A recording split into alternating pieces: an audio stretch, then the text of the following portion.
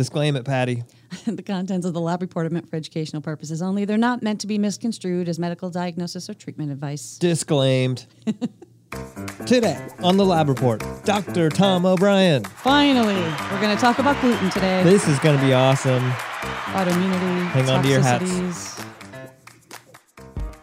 The world of medicine can be challenging.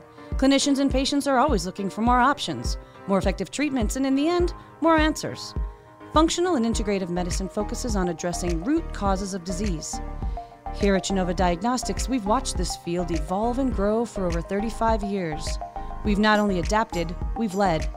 Join us as we talk about functional medicine, laboratory testing, and optimizing health. Welcome to the Lab Report. So I'm watching this YouTube on how to remove a circuit breaker. Why are you removing a circuit breaker? And so they say, you don't want to touch this part because you will die. And you will die.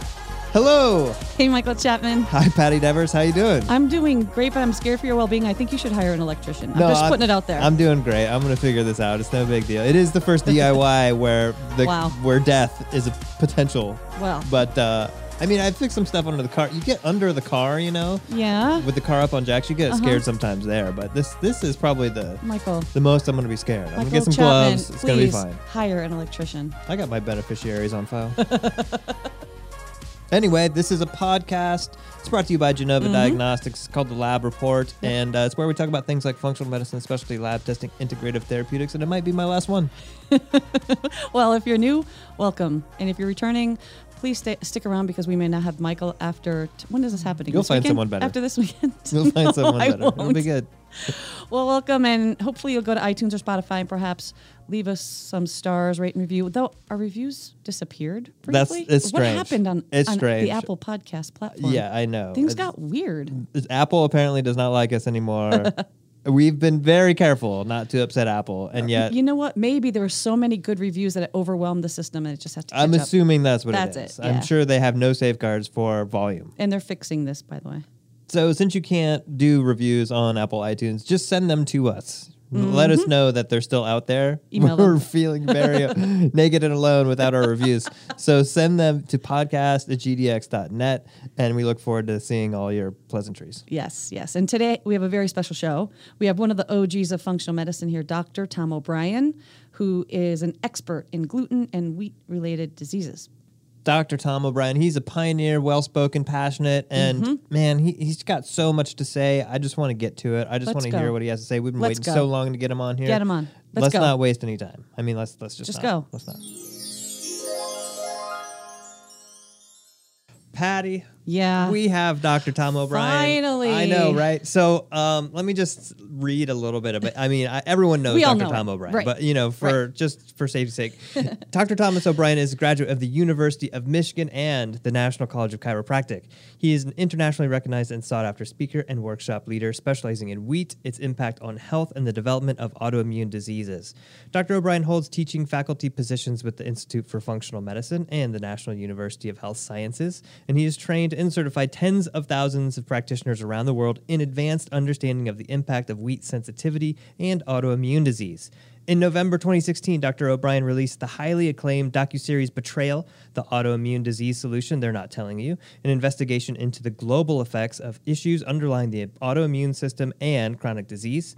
And his groundbreaking book, The Autoimmune Fix, won the National Book Award and ranked first in several categories on Amazon.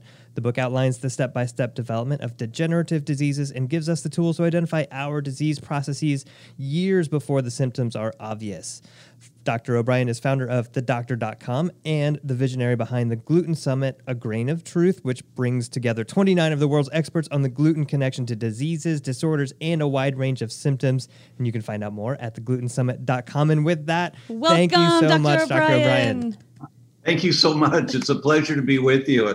We were saying before we turned it on that I'm one of the old guys with Genova when it was Great Smokies and was such a critically important tool in the development of our confidence in this thing called functional medicine in the very early days.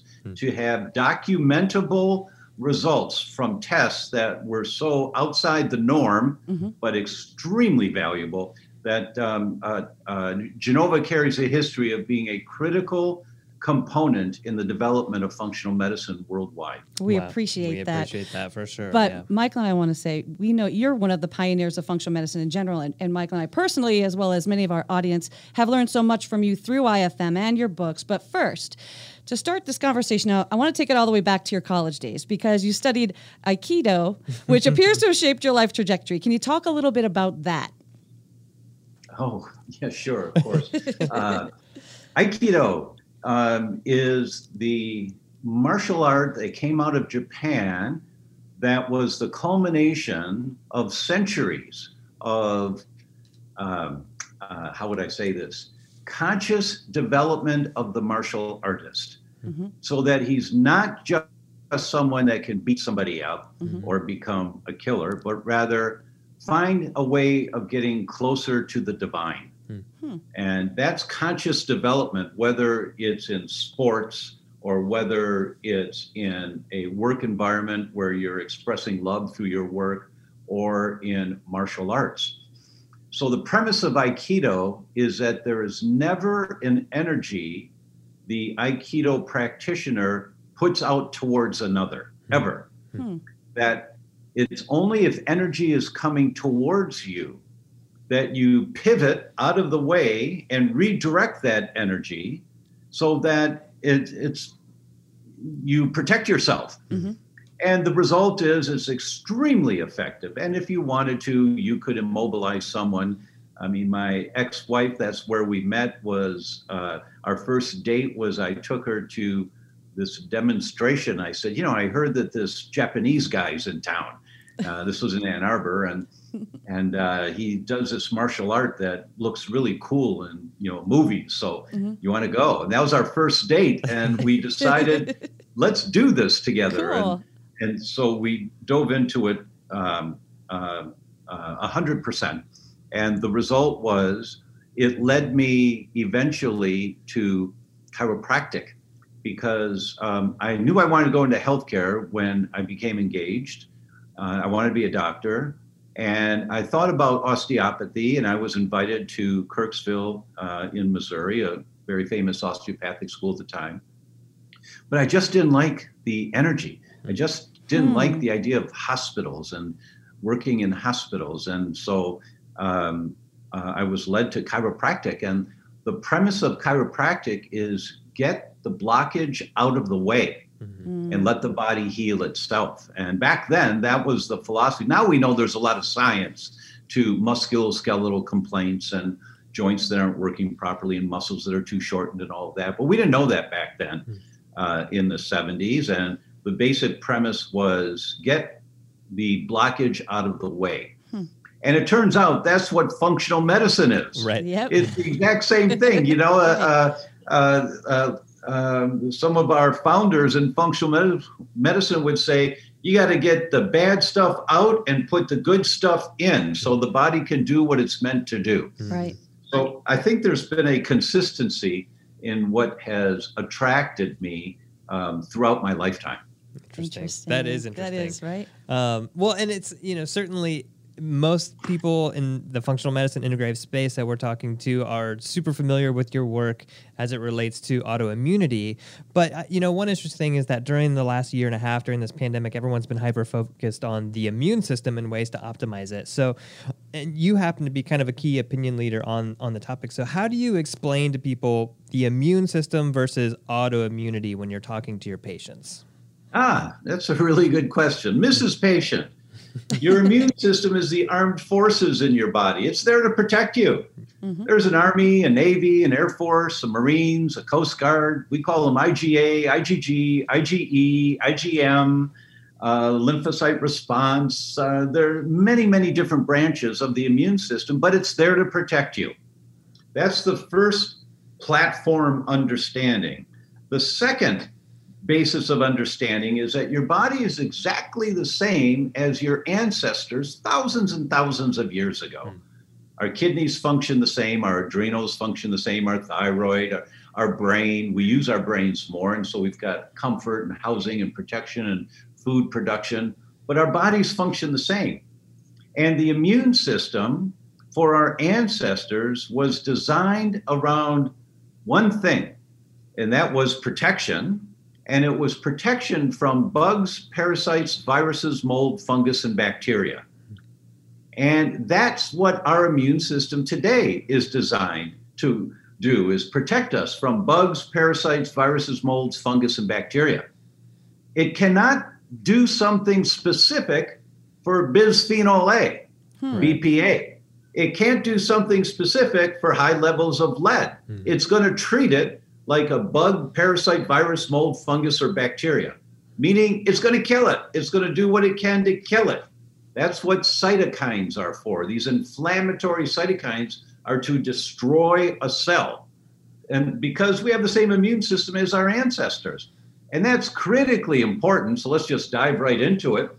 The problem with wheat, and it's not just gluten, most of the early studies were on gluten, but the problem with wheat is that poorly digested wheat, and humans can't digest wheat completely, we don't have the enzymes, poorly digested wheat, as it comes out of the stomach, that is where the sentries are standing guard, in the first part, the proximal part of the small intestine.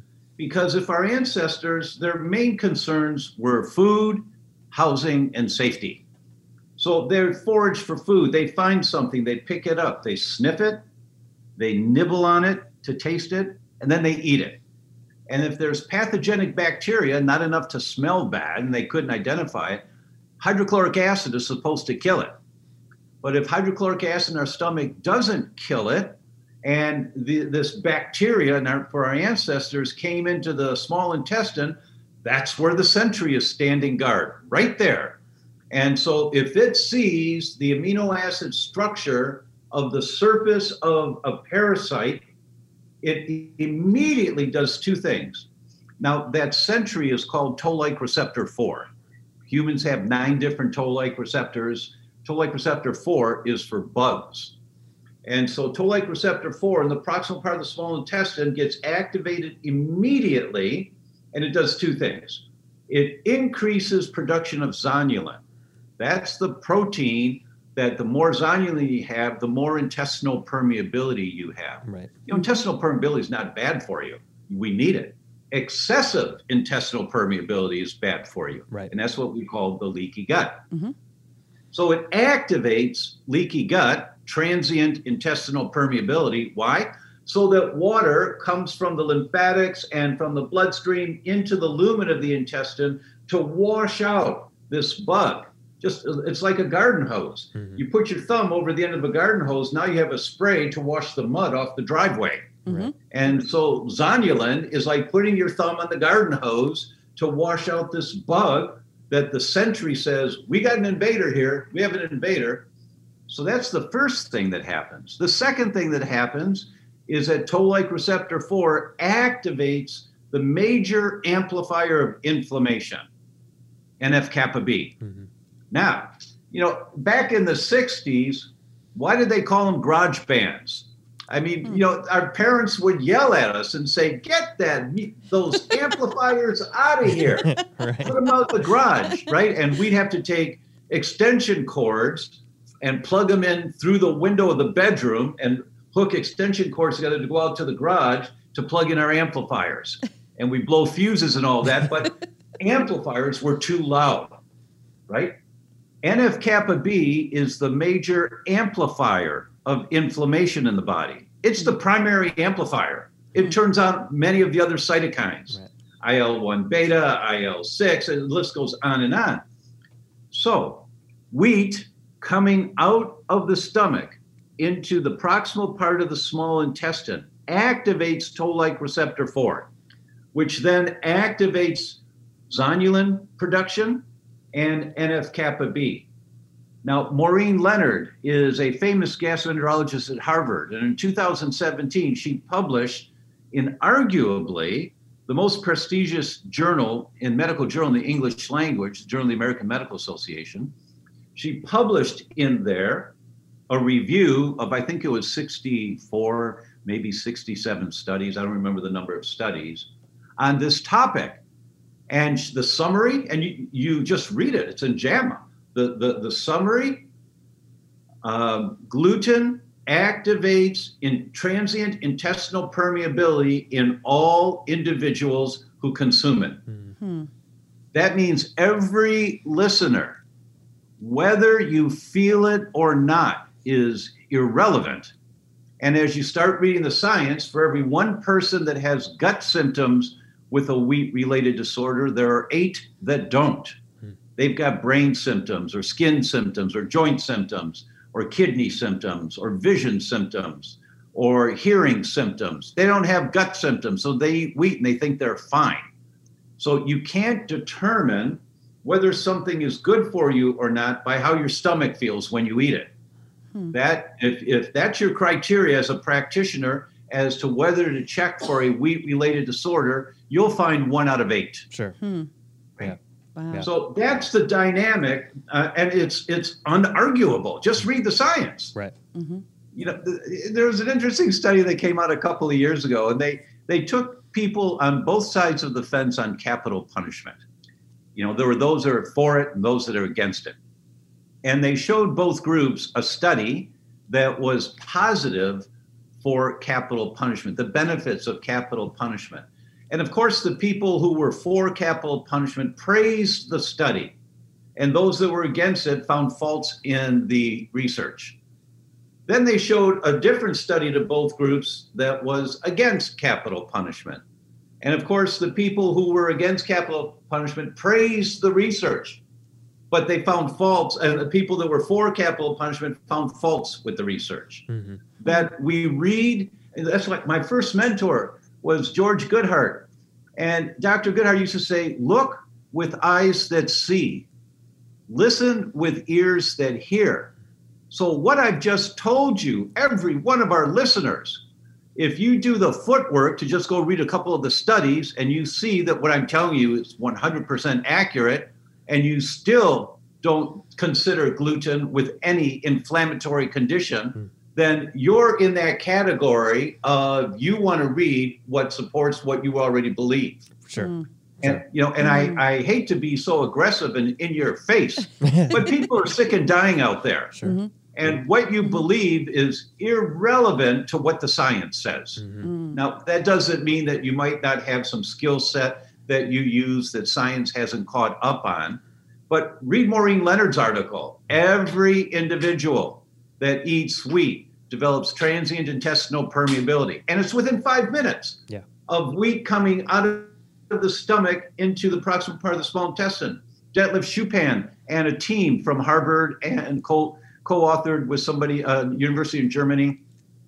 They show confocal endomicroscopy. The videos are great because and it's a camera going down into the small intestine, and it's at electron microscopic level. And they're right up against the lining of the intestines. And they took people who were complete failures to Rome 3 classified irritable bowel syndrome at Harvard for over a year. Complete failure, suffering every day. And these brilliant gastroenterologists said, you know, maybe food has something to do with it. Imagine that. Brilliant. Yeah. Because your bowels are irritated. Maybe it's food. And so they checked wheat, dairy, yeast, and soy. And what they found, you see this. You see that when the wheat comes into the first part of the small intestine, within 5 minutes, here's intestinal permeability. They had injected a dye into a vein that goes right through the musculature of the intestine. So you, from inside the lumen, you could see a little bit of white on the walls as the dye's going through. But when they put wheat in the lumen of the intestines, all of a sudden you see the white leaking out into the lumen of the intestines. And you see a kind of a burst.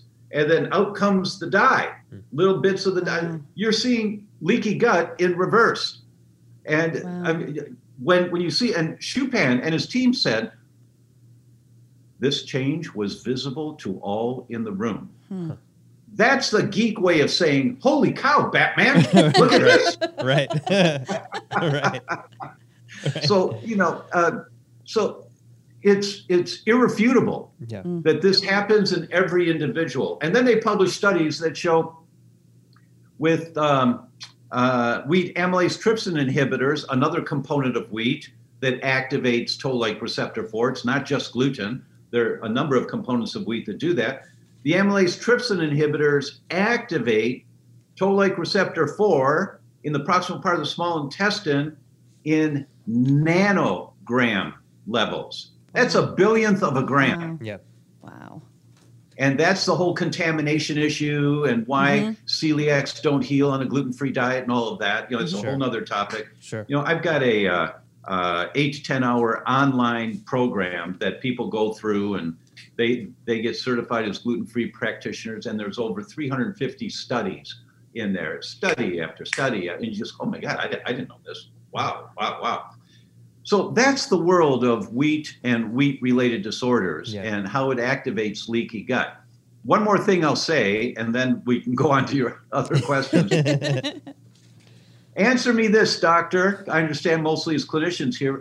Answer me this, doctor. What comes into your office that is not a chronic inflammatory condition? I don't see anybody like that. Right. Oh, Michael.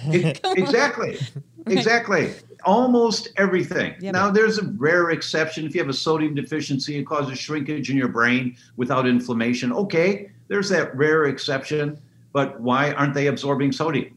You know, and there might be inflammation in the gut. Who knows? But everything that comes into our office, almost everything, is a chronic inflammatory condition, unless it was an accident, of course. Right. So how often do you want to look at the triggers of inflammation as you're dealing with your protocols for whatever you're dealing with?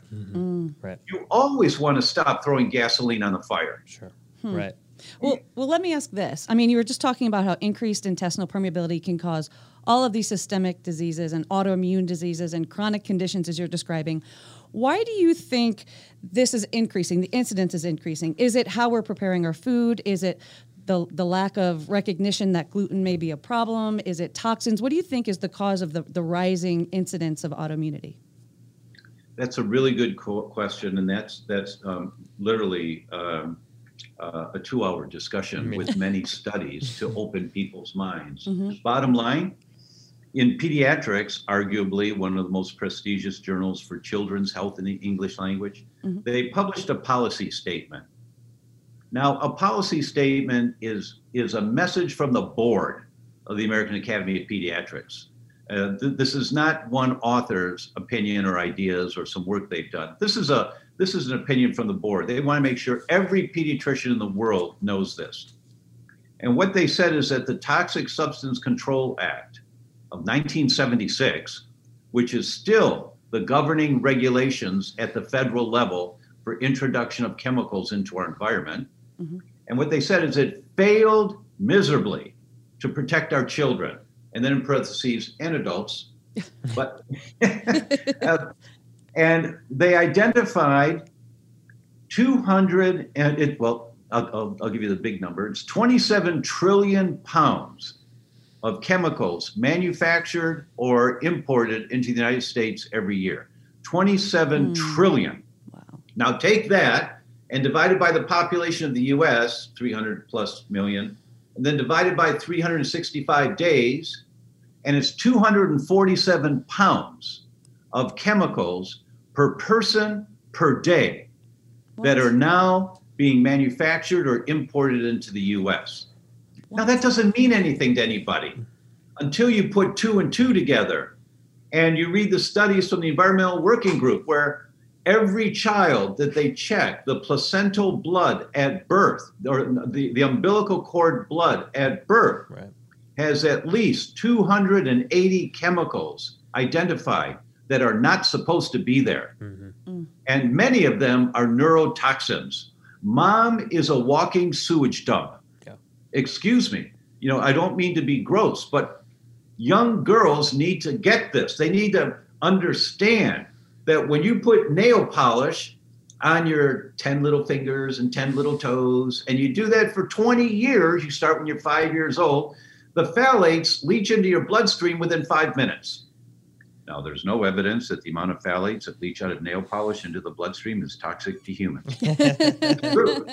That's true. There is no evidence. When you learn that if you put leftover chicken in a plastic storage container and put it in the refrigerator and you eat the chicken next day, it's got phthalates in it. Yeah. Now, there's no evidence that the amount of phthalates that we got of leftover food is toxic to humans. It's true. That's how they got away with this, with the Toxic Substance Control Act. You have to prove the exposure level somebody gets from the level of chemical they're exposed to is toxic to them. You can't. It's not.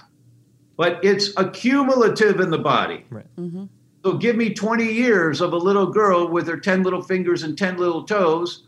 Here's an example. And you can extrapolate this for PCBs and DDT and the organochlorines and the pesticides. But here's a great example. Chicago, 2016, 346 pregnant women in the 8th month of pregnancy. They collect the urine, they check them for 5 phthalates. Now, there are many, many phthalates, but they only checked 5. One of them was BPA, bisphenol A. And they categorized the results into fourths, the lowest fourth, the next, the third, and the highest fourths. They then followed the offspring of those pregnancy, and when those children turned 7 years old, they did Wechsler IQ tests on all of those kids, the official IQ test. There's not much in medicine that's all or every. This was every. Every child whose mother was in the highest quartile of phthalates in urine in the 8th month of pregnancy, compared to the children born from mothers in the lowest quartile of phthalates in urine in the 8th month of pregnancy. Every child in the highest quartile, whose mother was in the highest quartile, their IQ was 7 points lower. Every one of them. 6.7 to 7.4 points lower. That doesn't mean anything to anybody until you understand that a 1 point difference in IQ is noticeable. A 7-point difference is the difference between a kid working really hard, getting straight A's, and a kid working really hard, getting straight C's. This kid does not have a chance in hell of ever doing well in school unless you get all that crap out of there and then rebuild stronger brain and nervous system. Because now just go to Google and type in phthalates and neurogenesis. Here come the studies on phthalates inhibit neurogenesis. So the moms who had the highest level of phthalates in urine and pregnancy, their children IQs are 7 points lower. Their brains never develop properly to their potential. Wow. Now, extrapolate that to organochlorines, extrapolate that to PCBs, extrapolate that to DDT. Just go down the line. 280 chemicals in children's bloodstream at birth that aren't supposed to be there. Now, what's the outcome of all this? Autism is not going through the roof exponentially because of vaccines. And to every clinician out there, don't ever say that. You sound like a nutcase. Because if that were true, every child who gets vaccines would be autistic. That's not the case. But there's lots of science that says vaccines and the adjuvants in vaccines may take a child over the edge. It may be the last straw, the camel that breaks the straw that breaks the camel's back. It may be the last straw for that child's inflammatory cascade, and the immune system starts getting active and attacking the brain. That's rational and possible and worth exploring, right? So it's not the vaccines. What is it? Why is autism going through the roof? Why is it Blue Cross Blue Shield came out last year, February of 2020, with a document, an 8-page, nice brochure-looking document that said between 2013 and 2017, in 4 years, there was a 407% increase in the diagnosis of Alzheimer's in 30 to 45-year-olds. Wow. In 4 years. Wow. Do you guys understand what's happening to us? We're all being polluted. We're all walking sewage dumps. And we go, oh, I don't feel bad. I'm fine. Okay, we'll put that on your tombstone. You know, I mean, you know, it's so overwhelming to think about. But for our clinicians out there, we have to be thinking about this. And we have to think about how are we going to put programs together to educate our patients on detoxing, and that it's not something you do every spring. It's something you do every day. How are we going to do that? And every clinician needs, I mean, I started using the detoxigenomic profile when it first came out in the, I think it was in the 90s. I think it was in the early, I'm not sure when it came out. And so many people have SNPs that suggest inhibition of glutathione function.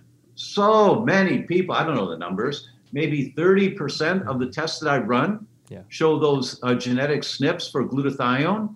And there's so many other markers that we need to look at, right? So we have to take the time to develop our detoxification protocols. It'll take you 6 months to really dial this down. Who cares how long it takes? Right. You just spend an hour a week learning a little bit more about this kind of thing. Okay, I'll pause now. Gluten, toxins. Fantastic. This is great. And like right now, I can see where half of the clinicians that are listening are familiar and are, fired up as they should be. And then everyone who is not a clinician is probably panicking. So I guess I love the fact of as long as they're panicking and they're not just dismissing this because, they're for capital punishment. Right. And so if the study is for it, I'm for it. Or if the study is against capital, that's nonsense. Oh, that's just nonsense. That guy's exaggerating. Right. No, he's not. Right. Yeah. No. Read science. The scale of it is just, it's shocking. And the way that you laid it out is so perfect because you're right. I think so many people are walking around, they're thinking, environmental toxicity is probably a problem, but for the most part, I'm doing okay. I'm trying to be mindful, and it's just. Or I'm eating gluten and I feel my stomach is fine. There's nothing wrong with fine. me. Yeah. Right. Exactly. And it's sort of, we'll give it a couple of years. That's right. But I guess getting back to kind of the gluten conversation too, because so much what we're doing as clinicians is we're trying to rule in, rule out celiac disease, non-celiac gluten sensitivity. And it sounds like you might have given everything that you've studied, a kind of a different perspective on that in general, and maybe, gluten avoidance for all people. I'm wondering what your comments are on that, I guess. Yeah, I never say everyone needs to give up wheat. I absolutely never say that. If I do, I sound like a nutcase. But what I do say is that everyone that has a health concern that's not rectified needs to test to see, do I have a problem with wheat? And the more comprehensive the test, the better. But my rule of thumb is test, don't guess. Some people want to go gluten-free. Okay, you'll probably feel better. You'll lose some weight. You'll cut down your inflammation. That's great. But unless you understand this, that's why the CGP program is so important. Only 8% of celiacs heal on a gluten-free diet. Only 8%. Why? Because they're still inflamed. They've got increased intraepithelial lymphocytosis. They've got high IELs, intraepithelial lymphocytes. Why? Because they're inflamed, because their microbiome is so out of balance. And leaky gut doesn't happen by what you eat. Leaky gut happens by the accumulation of how you've eaten over time, what kind of a microbiome you've developed, which sets the stage for the inflammation in the lumen of the intestines. Right. And then something can take you over the edge and you feel worse that day. But you don't get leaky gut from eating a slice of whole wheat bread. You get leaky gut from a lifetime of eating foods that feed a dysbiotic microbiome. That is why in the largest study ever done on mortality and celiac disease, they looked at 39,000 celiacs. This was in Sweden. They've got socialized medicine, they have records on everybody. And they looked at 39,000 celiac. No, they looked at 336,000 endoscopies and biopsies. So people who were referred for an endoscopy biopsy. Right. In that group, they found 39,000 celiacs. So they followed that 336,000 people for 25, 30 years, including the celiacs. How many of them died? What did they die from, right? So they had all this data. And what they found, that if you're diagnosed with celiac disease, you have an 86% increased risk compared to the other 300,000 people in this group of dying within the first year of a cardiovascular incident. Wow. Huh. If you're diagnosed with celiac. Right. Now, why would that happen? Well, what do you do when you're diagnosed with celiac? You put them on a gluten-free diet. What else do you do? Nothing. And you increase their risk of death by 86% in the first year of a cardiovascular incident compared to the other 300,000 people. And it was a 3.86, that's how I can remember because 8686, 3.86 fold, so almost 400% increased risk of death in the first year from cancer after a diagnosis of celiac. Wow. Why? Because 78 to 81% of the prebiotic in the Western diet is wheat. And when people give up wheat, which may be a really good thing for them to do, they don't understand that you have to counsel your patients to really focus on a variety of prebiotics, many different prebiotics, because your probiotics in your gut developed over a lifetime has been dependent on the food from wheat, the arabinose islands in wheat. But wait, you've just taken wheat out for good reason, perhaps. Okay, how are you going to replace it? With gluten-free crap. Excuse me? But there's no fiber, there's no prebiotic, there's no enrichment of nutrients in gluten-free foods. Now, I'm half Italian, and I'm going to eat gluten-free pasta once in a while. Live with it. I'm just going to do it, right? But I know the precautions. I have to take the digestive enzymes because of the contamination issues and all of that. But you have to teach your patients a critical component of their daily food selections are prebiotics. So, Mrs. Patient, every time you go buy food, always buy organic. There are many reasons why. But buy a couple of every root vegetable in the store. Get turnips, parsnips, rutabaga, radishes, sweet potatoes, carrots, not too many white potatoes because of glycemic index, but white potatoes. And you have at least one root vegetable every day because the fibers of every root vegetable feed different families of probiotics in your gut. They're prebiotics. Then you go to Google, that great library in the sky, and you type in list of prebiotic foods, and you print it out, Mrs. Patient, and you put it on your refrigerator, and you'll find out a banana is a prebiotic. Onions are a prebiotic. And you use 2 from the list and 1 root vegetable every day. Then you're building, you've initiated the process, the first step in building a diverse, healthy microbiome. Critically important because people die in a year. So you put them on a gluten-free diet, they lose 30 pounds in the first 3-4 months. Their thyroid's back to normal within 8 months. The thyroid antibodies down to normal. You think you've done your job, and about 10 months, 12 months, a year and a half later, they die of a heart attack. You say, "Oh, that's too bad," and you don't know that you set that up by putting them on a gluten-free diet.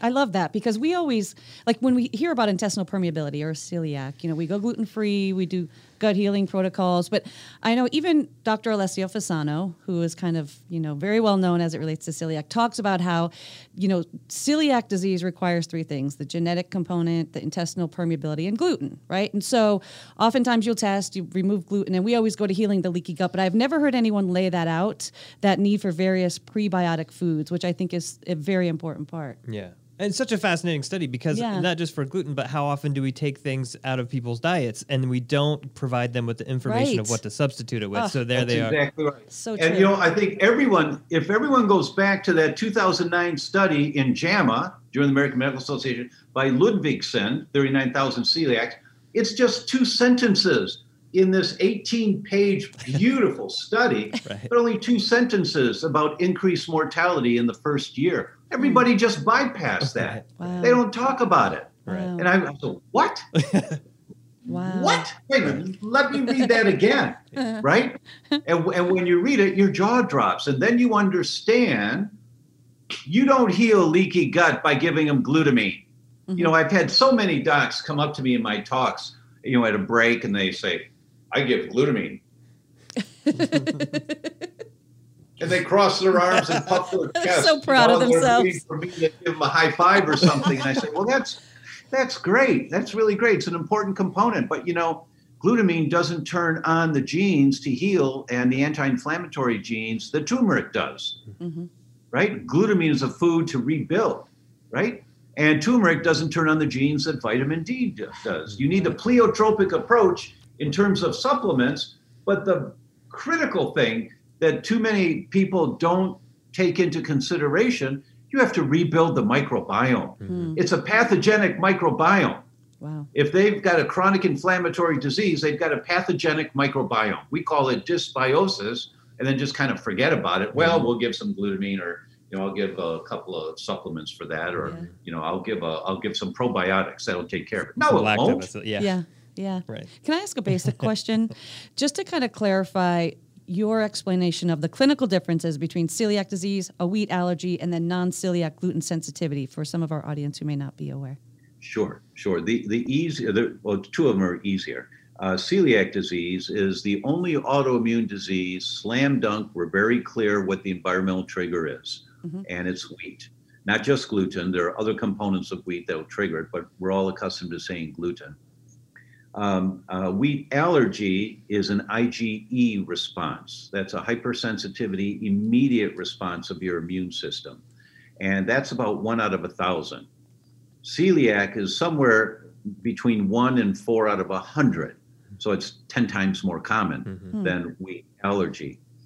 Now, in Italy, they've got 36 centers designated by the government as gluten-related disorder centers. And if you get a diagnosis from one of those centers of a wheat-related disorder, your food's a tax deduction. So the pediatricians, the general practitioners, the orthopods, anyone that thinks wheat may be a problem for their patient, they send them to one of these centers. I think there's 26 that are gastroenterology, 3 or 4 that are pediatric, a couple that are allergy centers, 1 psychiatry center. But they send them to these centers for the diagnosis. And they say, people who were referred to them, they looked at thousands, and I don't remember the number, but they look at thousands of patients who were referred to them, the secondary center, specialty center. 93% of them have non-celiac wheat sensitivity. 7% have celiac. So when that's the closest that I've seen in the literature, we see these studies say, well, 6% of the population has gluten sensitivity. Well, that was estimated in the early 2000s. And in my practice, when you run the tests, no, it's a little bit more than that. It's quite a bit more than that. I did a study back in 1998, and it was research only testing at that time. I did IgG, IgA, IgM to gliadin, alpha-gliadin, gluteomorphins, the whole wheat molecule, casomorphins, milk butyrophilins, corn, soy, egg, myelin basic protein, gangliosides, and cerebellum. So I did this huge test with the lab. My cost was $530 for that test. The patient's cost $530. And if they didn't want to do the test, I had a sheet printed out. This was every new patient, 316 consecutive new patients from 2 years old to 90 years old, irrespective of what they presented with. It didn't matter. I did this test. And if they didn't want to do the test, I gave them this sheet that here's the name of 3 doctors in there. They're really good doctors. I'm sure they'll be able to help you. Very nice to meet you. No, I want to say, I'm sorry, I'm doing this research. And so, okay, I'll do the test. And so they did the test. 68% of everyone that came in had elevated antibodies to one of the peptides of wheat. 68% of everyone. Now, these are people who have a health complaint. So it's not the general population. It's in office. Sure. Of those people, 26% of them had, if they were positive to wheat, 26% of them had elevated antibodies to cerebellum. 22% had elevated antibodies to myelin basic protein. So there you've got the connection of the autoimmune mechanism because of molecular mimicry. Wow. And we now know the science much better than back then. I just saw these numbers and I went, holy cow. Right. Now your cerebellum is the area that controls muscle movement throughout your body, right? So how many 70-year-olds do you know that can dance up and down the stairs? Right. I mean, it doesn't happen because their cerebellum's been shrinking over a lifetime for many of them. And you say, well, I'm not quite so steady. Well, there's nothing wrong with their muscles. It's their balance. It's their coordination. The proprioception going up to the proprioception center in the brain is not connecting, right? And that's an autoimmune mechanism over a lifetime. If it gets really bad, we call it gluten ataxia. And just Google gluten ataxia and you read the studies and you go, oh my God, this is not celiacs. No, this is not celiacs. These are people with gluten sensitivity. And the weak link in their chain, they may feel fine when they eat wheat, meaning they don't have any GI complaints. They had an autoimmune mechanism attacking their cerebellum. My goodness. And there's so many studies on this. That's why everybody should do my CGP course. I'm sorry to be promoting it, but this is life-changing information. This is not just a new tool of a couple of different vitamins you might recommend. This is life-changing for people. When you get this and you get the significance of this and the frequency of this, it's an OMG. Right. Absolutely. I mean, that's exactly how I'm feeling right now. And I'm very thankful because Patty will say, I would come in every morning with a bagel. And I'm just so thankful that I'm not doing that anymore. He doesn't do it anymore. Well, I will say the glutensummit.com is your 30-hour downloadable masterclass of the world's expert on all things gluten and gluten-related disorders. And, our audience is mainly clinicians, but there are also a huge contingency of patients out there. Is there something for everyone in that, or is it really highly clinical? What can they expect when they buy that program? Oh, my goodness. When you hear Mark Houston, the director of the Hypertension Institute at Vanderbilt, talk about wheat sensitivity and the endothelium of your blood vessels, and the inflammation that wheat causes, and then the downstream mechanisms of what happens as a result of that. Or you hear The Godfather. The first interview I did, we went to Oxford, England. I interviewed Professor Michael Marsh, the godfather of celiac disease. If you do an endoscopy, the report is Marsh 1, Marsh 2, Marsh 3. This is Marsh. And he had never been interviewed, ever. Wow. And he was in his 70s now, really a wonderful man. Took me in his arm and just walked me around Oxford and said, Tom, this is where I stood on stage to receive my medical degree in 1962. Wow. I said, oh, that's wonderful, Professor.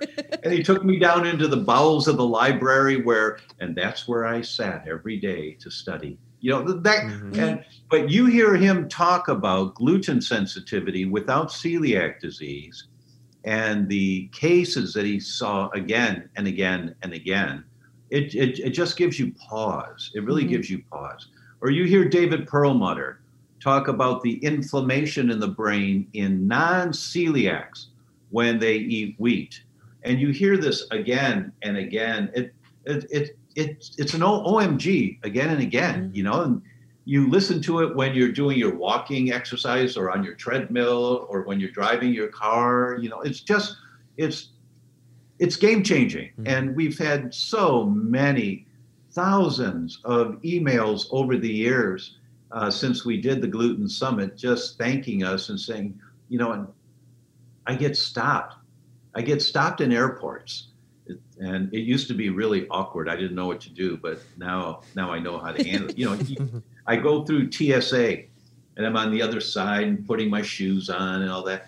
Somebody walks up and says, "You're Dr. Tom." The gluten guy. And I said, yes. And she starts crying. And she says, "You saved my daughter's life." And I've heard that time after time after time. And it used to make me really uncomfortable, But now I know, thanks to Jeff Bland. I said, "Jeff, what do you do with this?" And now I know.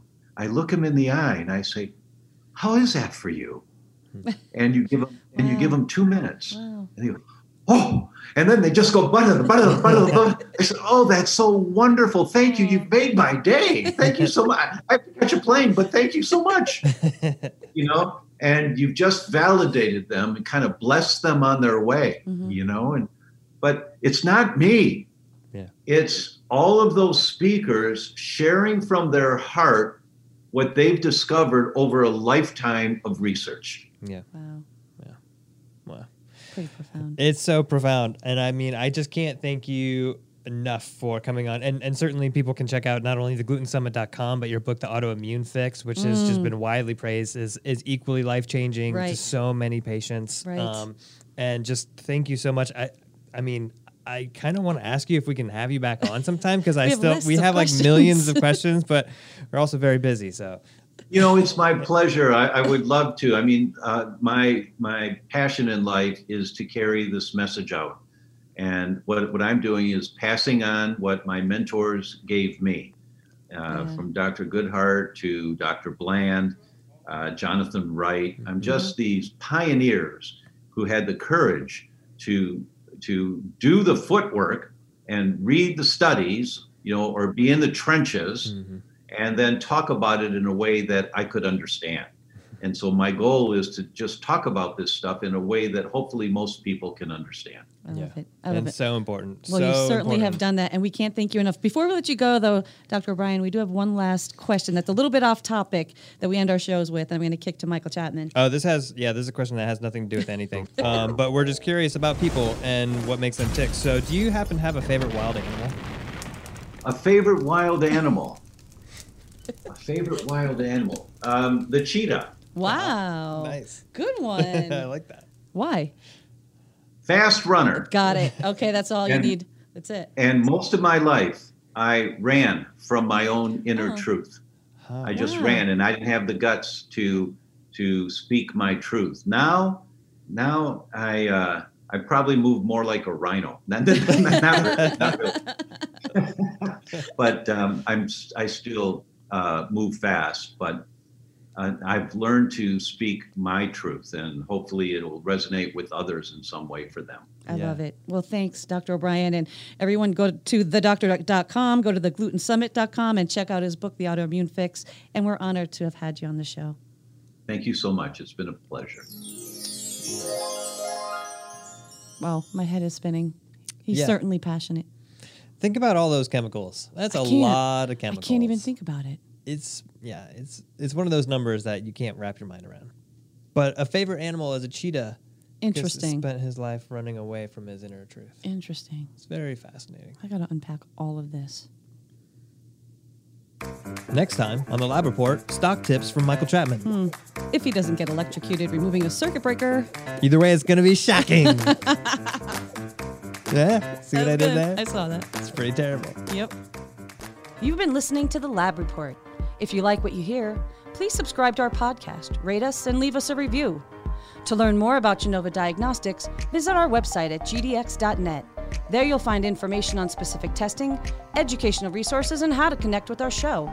Call us at 1-800-522-4762 or email us at podcast@gdx.net.